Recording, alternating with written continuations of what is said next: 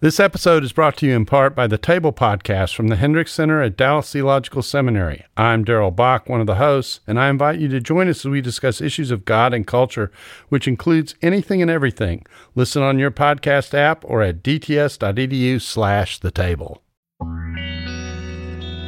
This is CT Media.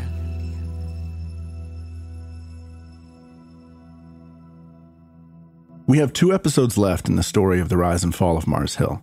But before we get there, we wanted to take this week to follow a rabbit trail that sheds some more light on the story. And that rabbit trail leads us to the founding of Acts 29, Mars Hill's church planning network. When I started the church, I really wish I would have had a network of guys that I could talk to. I had never been to a pastor's conference. And I didn't know there were pastors' conferences. I wasn't in no seminary, no Bible college, no denomination, nothing. It's like, I'm going to start a church. I've never even been a member of a church. I'm going to start one. So that's what I did, and I made all kinds of mistakes. And along the way, I really wished I would have had some guys to talk to, somebody to coach me. I had a guy who was a coach. And he was helpful. I need to clarify that. But I wish I would have had a team of guys to talk to, a network of guys to work with, and just part of a tribe to belong to. We were an independent church. And so fast forward, Mars Hill over the years had its highs and lows. And we started small, but God's been very gracious to us. And early on, I started meeting a lot of guys traveling and speaking who were planting churches or wanting to plant churches. And so started funding some of them, helping some of them, trying to coach some of them. I didn't even know what coaching was. I was just trying to help. A lot of chicken wings and listening to them gripe and tell me how mega churches stunk and they were going to do it biblically. You know, church planning conversations. And so then we partnered, started Acts 29, and over the years, God's been very gracious and generous to grow it. So it's a real honor to be here with you. I'm going to go ahead and pray. I'm going to tell you just kind of what Acts 29 is and where it's going. Not as much of a sermon. There's a lot we could put under the microscope in this story. It's an example, like others we've noted on the podcast, where the storytelling puts Driscoll at the center, an entrepreneurial leader going it alone in the world of church planting. But that's just not true. He didn't plant alone. He had Ascending Church, Antioch Bible, and he had 2 co-planters, Mike Gunn and Leif Moy. He was also part of a cohort of Gen X pastors and church planners in the Young Leaders Network, who were launching ministries all across the country. But most importantly, the gaping hole in this founding story is the absence of the guy who was really at the center of it, the one whose church provided the funding, the organization, and a host of other resources that made Acts 29 happen. A guy who came up with the name Acts 29 before he'd even met Mark Driscoll. If you are not a risk taker, you're not going to be much of a church planner. This audio is from an Acts 29 event in 2001, and that voice is David Nicholas, the pastor of Spanish River Church in Boca Raton, Florida. David planted Spanish River in 1967, and he'd been training, coaching, and sending church planners for decades by then. He was almost 70 when this was recorded. And again, you have to have common sense with this and believe that God is leading you.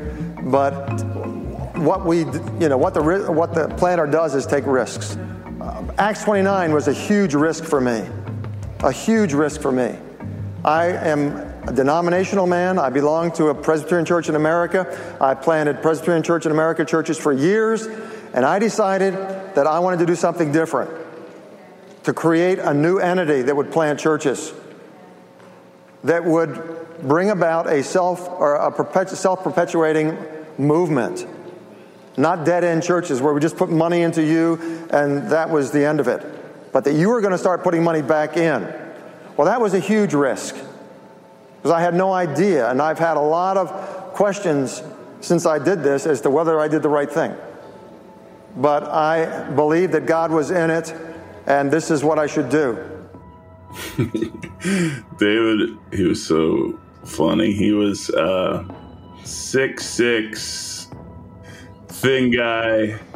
He was older, but I mean, had like a great head of hair, dressed very well. This is Rick McKinley, who you've heard from in earlier episodes. Like so many pastors, David had a significant impact on his life. Like, if I did an imitation with him, it would be like, these guys, they want to plant churches, but they don't preach the gospel. Rick, Boca was a great spot for him. He planted an amazing church. By all accounts, he was a larger-than-life personality, a force to be reckoned with, which really isn't surprising given that church planting requires a certain kind of audacity. But for David, it wasn't just will or persona. It was a genuine passion to see the work get done, evidenced most clearly by his willingness to put his money where his mouth was. I think for me, when you think of church planting, denominationally, people you talk to, they're like, yeah, we'll help you write a prayer letter and you can send it to your grandma and raise some money. And here's a guy whose 10% of their budget was going to church planting for years, and who is like willing to put $100,000, $80,000, $150,000 towards a church plant. And that was all David's brainchild and heart and passion. Church planting is expensive, and that level of commitment from a single church is rare and unique. It relieves a burden of fundraising that might have required courting 4 or more churches to give. And it's a huge morale boost, a sense that someone's behind you in an extraordinary way. That boost was all the more potent when you knew David's legacy and the generations of church planters that he'd invested in before. The church he planted became a megachurch, but he never became a celebrity pastor. In fact, one person close to him said they thought he knew it wouldn't be best for him. And while Acts 29 under Driscoll occasionally mentioned him, he was hardly a household name. Many in the network still have never heard of him. Even so, his legacy continues there and in other circles where the outcome of more than 4 decades of work is stunning. So yeah, he was a pretty extremely unique figure, kind of like a grandfather guy. He was pretty amazing. Was I chasing convenience? In a wave of disaster, where the captain's a captain, and I'm a puppet to pastor.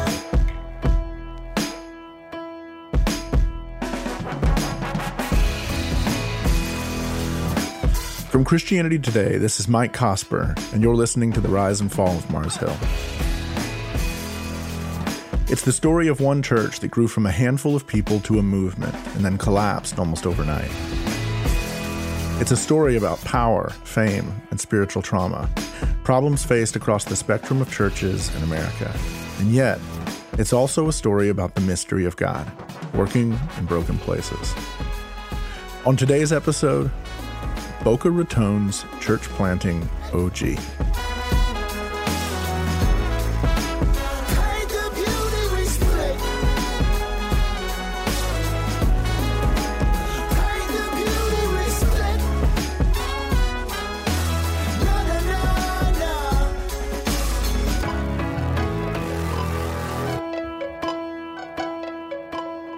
Oh my goodness. We were in that world of church planting before church planting was cool.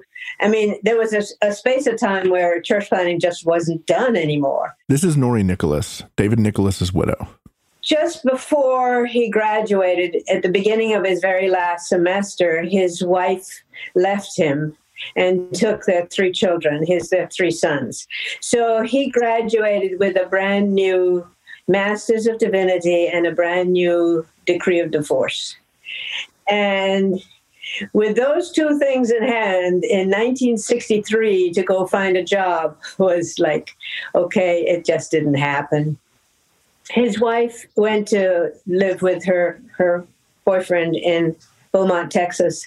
And so he decided to look for a church as close to Beaumont as he possibly could get. He found work at a church in Liberty, Mississippi, a tiny town of maybe 600 people, surrounded by farmland at the southwest corner of the state. It was while pastoring there that he met Nori. I was in a small Christian college up in Barcliffe Manor, New York. And one Christmas, I ended up going home with my roommate for a Christmas vacation. And she dragged me to a party. It was a very dull affair. It's hard to call it a party. But for college students that were home for Christmas. And these two guys who are obviously way past college stage came in there trawling, looking for girls. And I was quite insulted by the whole thing. And he kind of attached himself to me. So I made myself very scarce. And he called me and asked me for a date, and I really wasn't going to go, but my girlfriend and her whole family were going out, and I was going to be locked in the house for the whole evening by myself. So I ended up going out on a date with him. And it was like we found soulmates. We went out and we went to a cafe and we sat there and started talking, and I had run into a lot of difficulties in my own life with my family and with theological difficulties. And the same theological difficulties that he'd run into at Dallas Theological Seminary. And so we sat there and we talked, and all of a sudden we realized not only were we the only people in the cafe, but every other chair had its legs pointing at the ceiling. They married soon after, and of course she moved to Liberty. But it wasn't a place they were going to be able to stay very long. Prior to David's arrival, the town had been the scene of an infamous murder that would be a landmark in the civil rights movement for the state. In September 1961, an activist named Herbert Lee, working with the Student Nonviolent Coordinating Committee, was murdered in broad daylight and in front of witnesses by a state representative named E.H. Hurst. The coroner's trial was conducted in a courtroom full of armed white men who were there to intimidate witnesses, and, in the end, Hurst was acquitted. Medgar Evers would attend Lee's funeral. One witness to the murder was Lewis Allen, another black farmer who'd attempted to register to vote and faced intimidation and threats. He later tried to speak with federal investigators about Lee's murder, and he too was killed in 1964. Later investigations, including one by 60 Minutes, implicated the county sheriff, Daniel Jones. David moved to Liberty in 1963 and married Norrie in 1964, not long after Allen was killed. The country was in huge sociological shift. It was the peak of the civil rights movement. We were kind of hiding out where we were because David was a Yankee, a damn Yankee. There was word spreading around that he was an FBI agent, and the house next door to us burned one night, and we thought for sure it was the Klan coming after us. But it wasn't. Nonetheless, they knew they needed to look elsewhere, and David had the church planting bug. This was the beginning of the big sort, when a variety of factors like economics, politics, and these very racial tensions remade the demographic maps of the U.S. We talked in episode 2 about how that set the table for the rise of the megachurch, but inside some denominations, like the Presbyterian Church in the U.S., where he served, it also caused resistance to church planting. As people were moving from rural communities to cities and suburbs, and as other populations shifted and changed, many established churches found themselves with dwindling numbers and empty pulpits.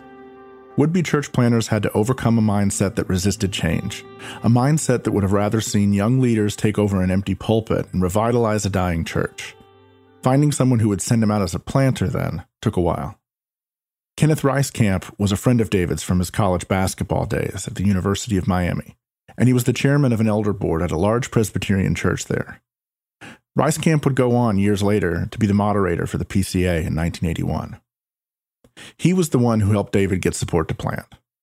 The road to get there was a little rocky, with a false start in a planned community outside Naples, Florida, but ultimately, they were commissioned to plant in Boca Raton. The city has an interesting history. It was developed briefly as a resort town in the 1920s, but much of that development collapsed into bankruptcy at the end of the decade. During the Second World War, it was the site of an air base and training ground for bombers. Post-war, it was the home of 2 failed amusement parks. The real development didn't begin until IBM announced plans to build a factory there in the late 1960s, and they broke ground on the site in 1967. That was the same year that David and Norrie would arrive to plant Spanish River Church. we stayed there working and planting Spanish River Church and getting into church planting, and we were there for 42 years before David retired, so it was a long haul we were there. Their denomination went through a period of significant division over the next several years, largely over liberal theology and neo-orthodoxy. In 1973, Spanish River would join 260 other conservative churches to form the Presbyterian Church in America, or the PCA. So obviously, when you start a new denomination, it was thinly scattered on the ground, and there was a need for new churches. And so, with David's desire for new churches, they asked him to head that up, which we did for Florida, and then they asked him to head it up the Southeast, or was it I forget. And so he was deeply involved with the planting of new churches for the PCA. And because of that, we decided at Spanish River that we needed to plant our own churches too. Spanish River's first church plant was on the west side of Boca Raton. And then, in 1983, they planted Naperville Presbyterian Church in Illinois. For the better part of the next 3 decades, David Nicholas would continue the work, both because of his passion for the gospel and his heart for mentoring younger pastors. As Norrie looks back at it, part of his motivation was rooted in his own story. For one thing, he had deep empathy for those experiencing the loneliness of church planting, because the obstacles have never really changed over the years. But there was something else going on too, a deeper wound inside him from a broken connection that went all the way back to 1963. Through the divorce, his wife got full custody, which wives always got back in 1963.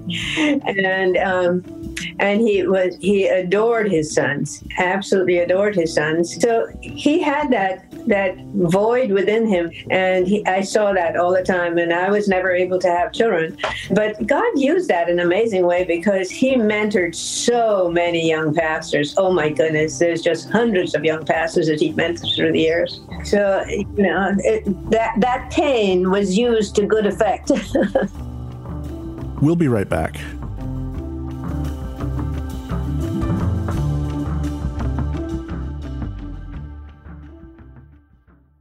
This episode is brought to you by the Truce Podcast. I'm sure you've been there. You're at an event, a dinner, a small group, and someone says something like, "If you're a Christian, you have to vote Republican." That raises an interesting question. How did evangelicals like me get to the place where we just assumed we'd all vote one way? This season on the Truce Podcast, we're diving deep into the complexity of the 1970s and 80s to understand how evangelicals tied themselves to the Republican Party. It's a story that involves murder, corruption, redemption, and our need to be heard. I'll be talking with celebrated historians like Rick Perlstein, Pulitzer Prize winners Francis Fitzgerald and Jesse Eisinger, and some of the best guests I've ever had. Truce is the show that uses journalistic tools to look inside the Christian church. We press pause on the culture wars in order to explore how we got here and how we can do better. Subscribe to Truce anywhere you get podcasts or listen at trucepodcast.com. Thanks for listening to The Rise and Fall of Mars Hill. This kind of long-form journalism and storytelling is made possible by CT's growing community of members around the world. If you'd like to be a part of this global movement to lift up the storytellers and sages of the church, consider subscribing to CT Magazine. Your membership will help fund future projects like this one, and we've got some really exciting things in the works. As a subscriber, you'll also get a number of member-only perks, including special issues and early access to all of CT's magazine content. Learn more and get your first 3 months free at orderct.com/MarsHill.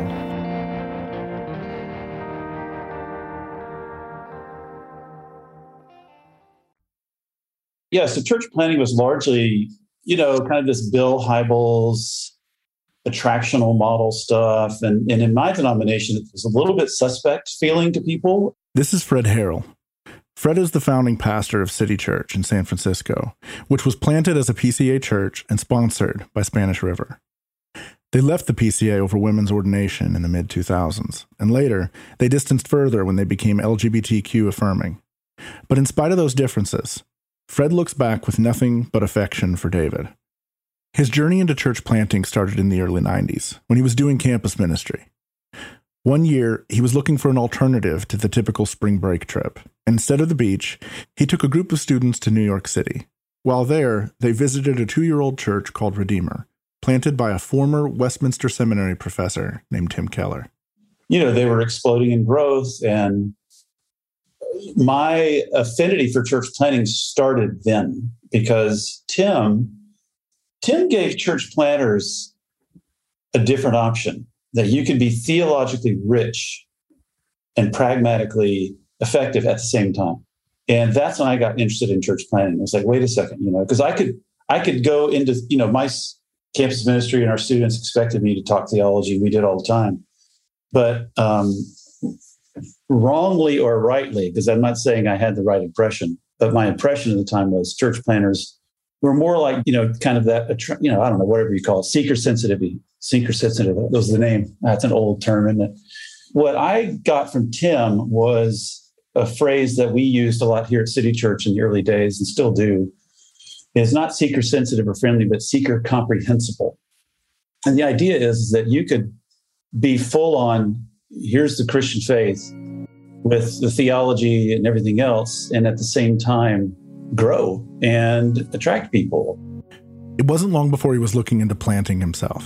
And like many who encountered Keller in those years, he was drawn to the idea of urban church planting in particular. But there was the perpetual obstacle of funding. So he began working through the denominational bureaucracy to get approval to plant, and then to get churches interested in him and his vision. That led him to an assessment in Atlanta in 1994. That's when I met this character by the name of David Nicholas. Big presence, big personality, real pragmatic. But David knew his theology too, but very pragmatic. And the guy had grown a large church and down in Boca Raton, but he'd also really ingeniously, the guy had been a part of planting, I don't know, then maybe at least 50 or 75 or whatever, and not just in America, but also in Mexico and Brazil. So high on pragmatism, like, get the job done. Are you a good preacher or not? Are you effective or not? Have you gathered a crowd before, And so when David got around the assessment center, what I was told, like on day one, is, so that's David Nicholas over there, and he's going to pick the 2 or 3 people here who he thinks are the best ones here, and he's going to come after them. And so about day 3, David came after me. And, he was such a blunt guy. I had a lot of acne issues in high school, a lot of scarring on my face, and I'm not particularly sensitive about it. I don't care. It's just one of those things. But David came up to me and gave me advice on what to do with my acne. He's like, hey, you ever try Retin-A? You got to smooth that out. I said, yeah, I took Retin-A and acid all through high school. It was no fun. And then he began to tell me about what his church had done and what they, it was fascinating. David had basically, with great leadership, gotten the entire church on board for church planting and just how marvelous it could be. And in that conversation, he said, we also were major supporters of Redeemer Presbyterian Church in New York City. And I said, well, that's actually the kind of church I'd like to be planting, is one that's in an urban environment. And he said, well, let's keep on talking. It would take a few years before it came together, but eventually David rallied behind Fred to plant City Church. And Fred joined a cohort of dozens of other pastors who were being sent out by Spanish River. The glue holding these planters together was called the Spanish River Church Planting Network. But as all this was happening, another vision was simmering for David. A vision of supporting churches that might not have fit the more stringent requirements of the PCA. Pastors who didn't necessarily have the seminary training, or who weren't necessarily even part of the denomination. It would be a bigger tent of reformed, complementarian evangelical churches, driven by the same philosophy. Identify young leaders you really believed in, and go in big to help them launch. The name of that network would be Acts 29, and the concept began to solidify during a trip to Seattle to visit another Spanish River church planter. I guess Tommy Allen was planting a church in Seattle, and we went across to see him, and he said, there's a young church planter here in town that's really struggling. He's independent. He's all on his own, and he's got all kinds of talent, and he's doing a great job, but he doesn't have anybody to support him, and he doesn't have anybody to mentor him. I'd like you to meet him. And so Tommy Allen introduced us to Mark Driscoll. And David and Mark had some long conversations. We were only there for another couple of days. And he made arrangements for Mark to fly over to Boca and spend some time with us. And as time went along, Mark had this huge desire to plant churches and to have his own network. And so he would not come in under the Spanish River network, but he'd agreed to come in under the Acts 29 network since it didn't have that brand name. And he wanted a position of leadership, and David was happy to give it to him. By this time, David Nicholas had either been planting a church or coaching church planters for 30 years. Their network was not just producing church plants, it was producing churches that planted churches. It was movement-oriented. And Driscoll wasn't even 30 years old yet. Even so, when he showed up at a Spanish River gathering with some of the planters from the PCA, he made an indelible impression. He was interested in being as acerbic and as shocking as he possibly could be. He's up there talking to, and that group of people, most of those church planters had been really successful, whether they were American, Brazilian, or Mexican. And all of us were there to learn from one another, but none of us were, rookies. In that room, you had guys who had planted their church 10 years ago and had now built a building. And they were multi-staff, and they had, some of them had been seminary professors. Tim Keller was a seminary professor for 5 years before he planted Redeemer in New York. So, these are people who are accomplished. And Mark talked to all of us like we were a first-year seminary student. It was unbelievable. So he's pulling out all of his greatest hits. Things like, I read a book every day. We all laughed. We thought he was joking. And he doubled down. One of the church planters there stood up and said, "So are you talking about children's books?" and Mark was like, "No, like real thick books." And then there was also the way he would say that he would pick a topic and he would say, "I've read every book on that. I've got a stack of books this high on whatever." And I just leaned over to Tim Keller and I said, "This man is not well." This moment in David Nicholas's story is not unlike that of so many older leaders who were part of Driscoll's ministry during the Mars Hill years. They saw a kind of raw talent in his way with words, in the culture of the church in Seattle, in his commitment to the right doctrines. I can't imagine they were blind to the faults of pride and arrogance and exaggeration.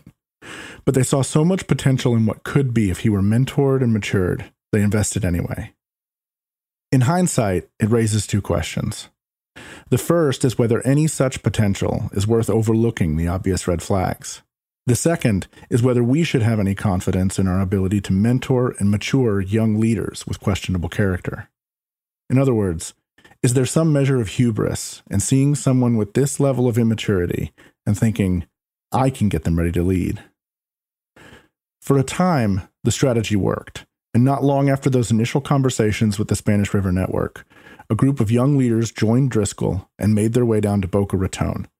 It was not what would define the DNA of Acts 29, though. Here's Rick McKinley again.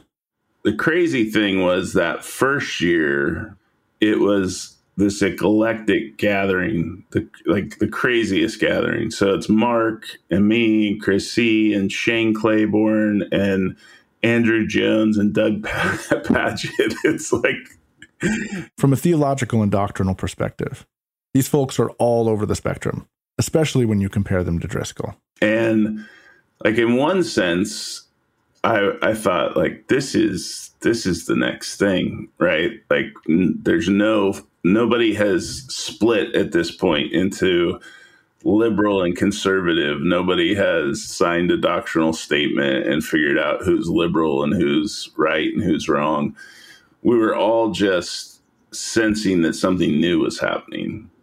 Andrew Jones is like, I think we should write a creed, and you're like, there is something like very magical happening. And then the next year, a doctrinal statement came out, and so that group ended. But that blew up fast.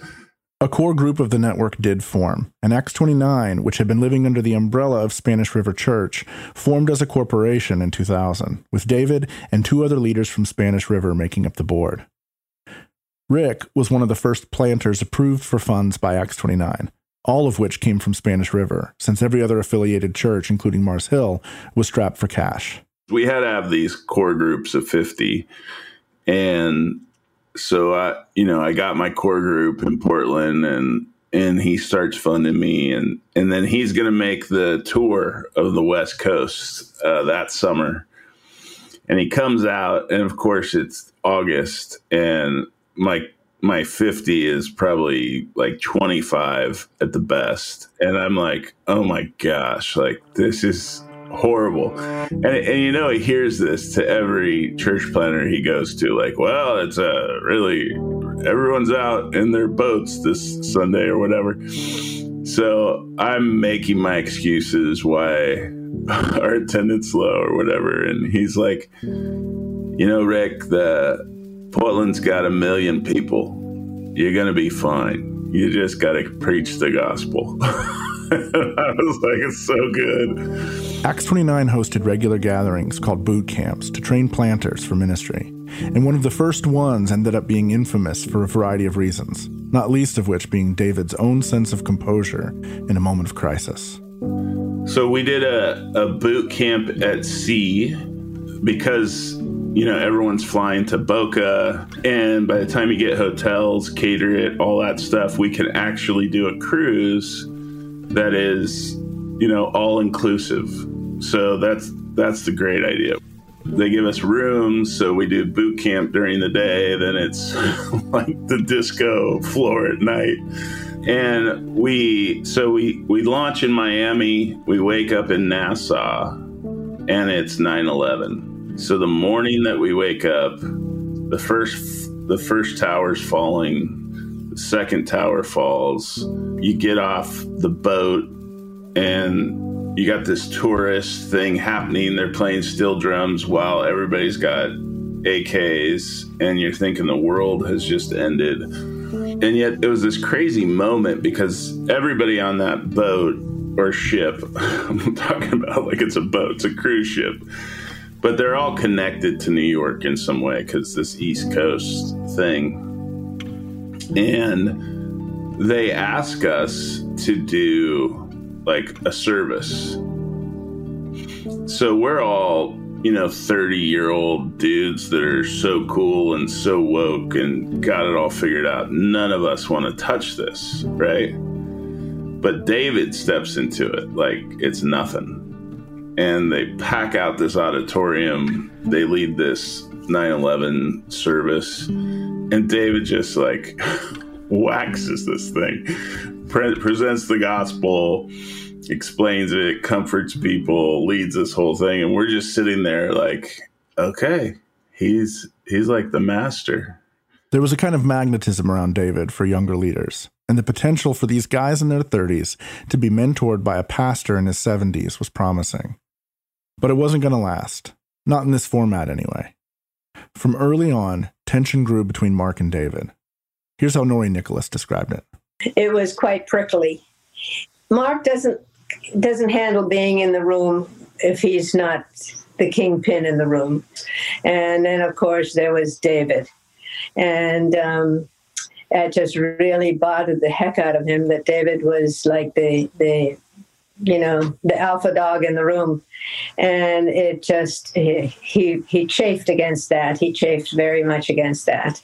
The organization itself had been built like many church plants are, quickly and loosely. And over time, the lack of clarity about Acts 29's mission became a source of conflict as well. We would do an annual gathering. And we remember Mark stood up and he goes, here's our 4 values. He gave a talk, or 3 values. And David leaned over and said, those are our values? I go, I guess. So it was that kind of a thing. Like Mark, that's when he kind of said, we want to have 1,000 churches. And David and I never talked about that. We never agreed on it. Somehow that becomes the target. And the problem with that was now anybody that wants to join gets counted as a church plant, just so we can get to 1,000. So we're not even planting churches anymore. I got 150, I'll sign the covenant, and I jump in and, we start counting all these churches, saying we're planting them. I think in my mind, what I was passionate about was, no, we want to plant churches. Like, we want to raise up leaders. We want to raise up core groups. We want churches to send people out, to fund, to launch.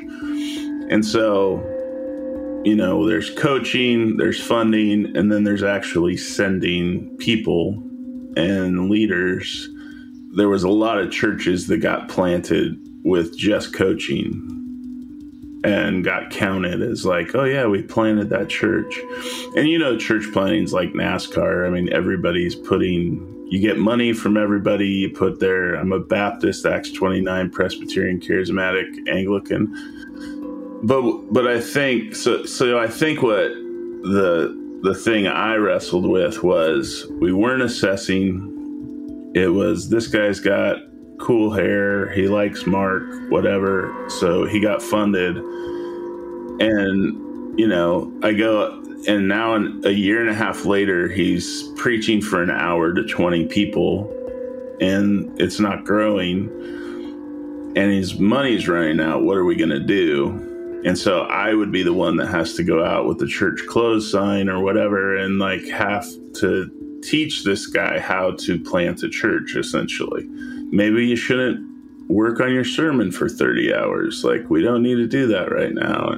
Over time, these differences in vision became more acute, and they combined with more intense personal conflicts that Rick himself experienced with Mark, but also that he witnessed Mark creating with others. Rick confronted him directly, saying that they were at a point with the network where they could build bridges or could burn them down. And he said, yeah, I'm going to burn them. Because if a fire's happening, a crowd forms, basically. Eventually, Rick decided it was best to leave. Driscoll sucked all the oxygen out of any room he was in, and he didn't want to live in constant conflict. He resigned from the board in November 2003, but stayed a member of the network for a little while longer. Then in 2004, he left altogether. Our last real communication between Mark and I said, man, my hope for you is that you would find somebody to submit to. And he said, I don't care if it's Piper or somebody, but you need to find somebody to submit to. And he said, I can't submit to Piper because my church is bigger than his. And I thought,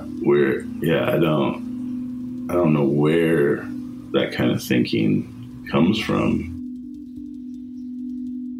In the end, Mark wouldn't submit to David Nicholas either, despite his decades of experience and his track record of planting churches. It all came to a head in 2004, and there are almost as many accounts for David's exit from Acts 29 as there are people to ask about it. One of the most significant sources of conflict, though, was the connection between governance and funding. In 2004, they were working through expanding the board. Rick had left, Darren Patrick had come on, and other potential board members were under consideration. At the time, all of the funding from Acts 29 was still coming from Spanish River. David wanted to ensure that as the board expanded, Spanish River had more representation than just him. That led to an explosive conflict between David and Mark, and in December 2004, David resigned. You could probably do an autopsy here and find several ways that things went wrong. You could chalk some of it up to the strength of two hard-charging personalities as well. But you also could see a distinction in the way that Mark and David saw the work. As Rick described it, Mark framed everything in terms of winning and losing, and partnerships were transactional. David wanted something more, perhaps for the very reasons Nori described earlier, wanting a sense of family. I mean, David was quirky. There's no question that he was quirky, but he he deeply loved his church planners. He wasn't in it for like, okay, we just like you did this thing. It was, he cared about the relationship and he cared about the planters and was so for them, you know. For his part, David went home and continued the work. We had planted a church. We've been in a church. We had gone through some of the church stuff that goes on in a church where people decide they're going to target you. And we'd learned to deal with that kind of stuff. So basically, we just moved on and concentrated on the job that had to be done. And Spanish River just kept planting churches. In fact, they continue to fund Acts 29 affiliated churches to this day. We were never big on, branding on our network. It wasn't a big deal. The point was getting the job done, getting church planted, getting people under the sound of the gospel, getting people's lives changed and people's turning around. Who cares about the numbers? I know the day David retired, Tommy Kiedis took over from him. And I remember Tommy came up to us and he said, David, how many churches have you planted through the Spanish River Network? And David said, I don't know. He said, haven't you ever counted? And he said, well, I guess the accountant knows. If you want to go ask her. And about 2 hours later, Tommy bounced back and he says, do you know that you've planted 250 churches in the Spanish River Network so far? And we had no idea until the day he retired how many churches. His whole life was about church planting. David retired from Spanish River in June 2009. On January 16th, 2011, he returned to Spanish River to preach and update them on what he'd been up to. I started planting churches here at SRC years ago. And so before I left SRC, I talked to the elders about this new adventure, the Church Planting Network. And Spanish River joined the Church Planting Network so that you all are funding our church plants. We started with one church plant in Brooklyn in June 2009. That's the Church Planting Network. And right now we're working with 23 church plants in different parts of the world. So it has grown, but it's grown only because of the people of SRC. He was 79 years old at this point, and he'd been at the work of planting churches for 44 years by then. And his eyes were only on the horizon to keep doing the work. It's great to be back. I love you all. And I want you to know I'm having a good time doing church planting and training pastors. And I praise the Lord, that he's given me something in my old age. 8 days later, on January 24th, he spent the morning training church planters. When lunchtime arrived, a group of them were still gathered around him, peppering him with questions. So he invited them over to his house for lunch, and Nori fed them all. She described to me watching David sit at the table with them, reflecting on his own story, and getting moved to tears still at the power of God's grace in his life. He passed away the next day. I spoke to Ron Tobias, a pastor at Spanish River who'd been at the church for more than 4 decades, and he said that today you can trace their legacy of church planting to more than 500 churches worldwide. And while his name may not be as well known as Mark Driscoll's, the connection between Spanish River and Acts 29 continues. The planned speakers at their 2021 retreat include Acts 29's Director of Theological Training, Tony Merida, and their Associate Director, Doug Logan. A while back, Dave Travis from Leadership Network described to me how Gen X was one of the most successful, if not the most successful, church planting generation in North American history. And as I worked on this story, I couldn't help but wonder, how much of that success is owed to the legacy of David Nicholas? You know, I think the raddest thing is talking to, we got a new guy that just moved to town who's taken over for another pastor that's leaving. And he was in New York before this. And he's like, well, how'd you plant Imago? And I'm telling him, he's like, oh, David Nicholas planted me in New York, and the number of people that would say David Nicholas funded me to plant my church is like, I don't think there's another name that people could say in this country that has as many church plants behind it, which is pretty cool, man. I have a heart full of questions, quieting all my suggestions. What is the meaning of Christian in this American life? I'm feeling awfully foolish, spending my life on a message. I look around and I wonder ever if I heard it right. Coming to you cause I'm confused, coming to you cause I feel used, coming to weep while I'm waiting. Tell me you won't make me go.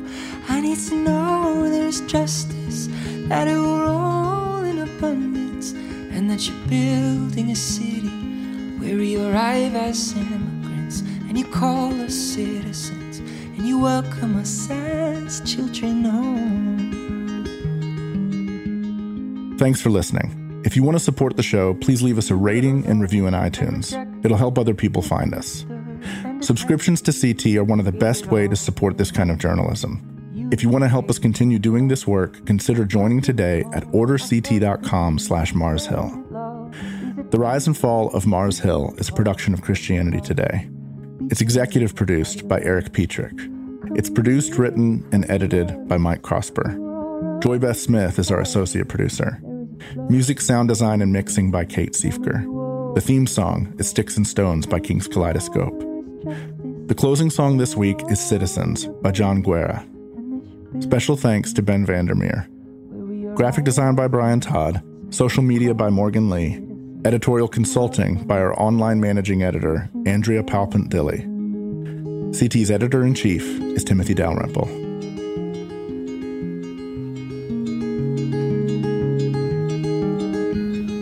Is there a way to love always, living in enemy hallways? I don't know my foes from my friends, and I don't know my friends anymore. Power has several prizes. Handcuffs can come in all sizes. Love has a million disguises, but winning is simply not one.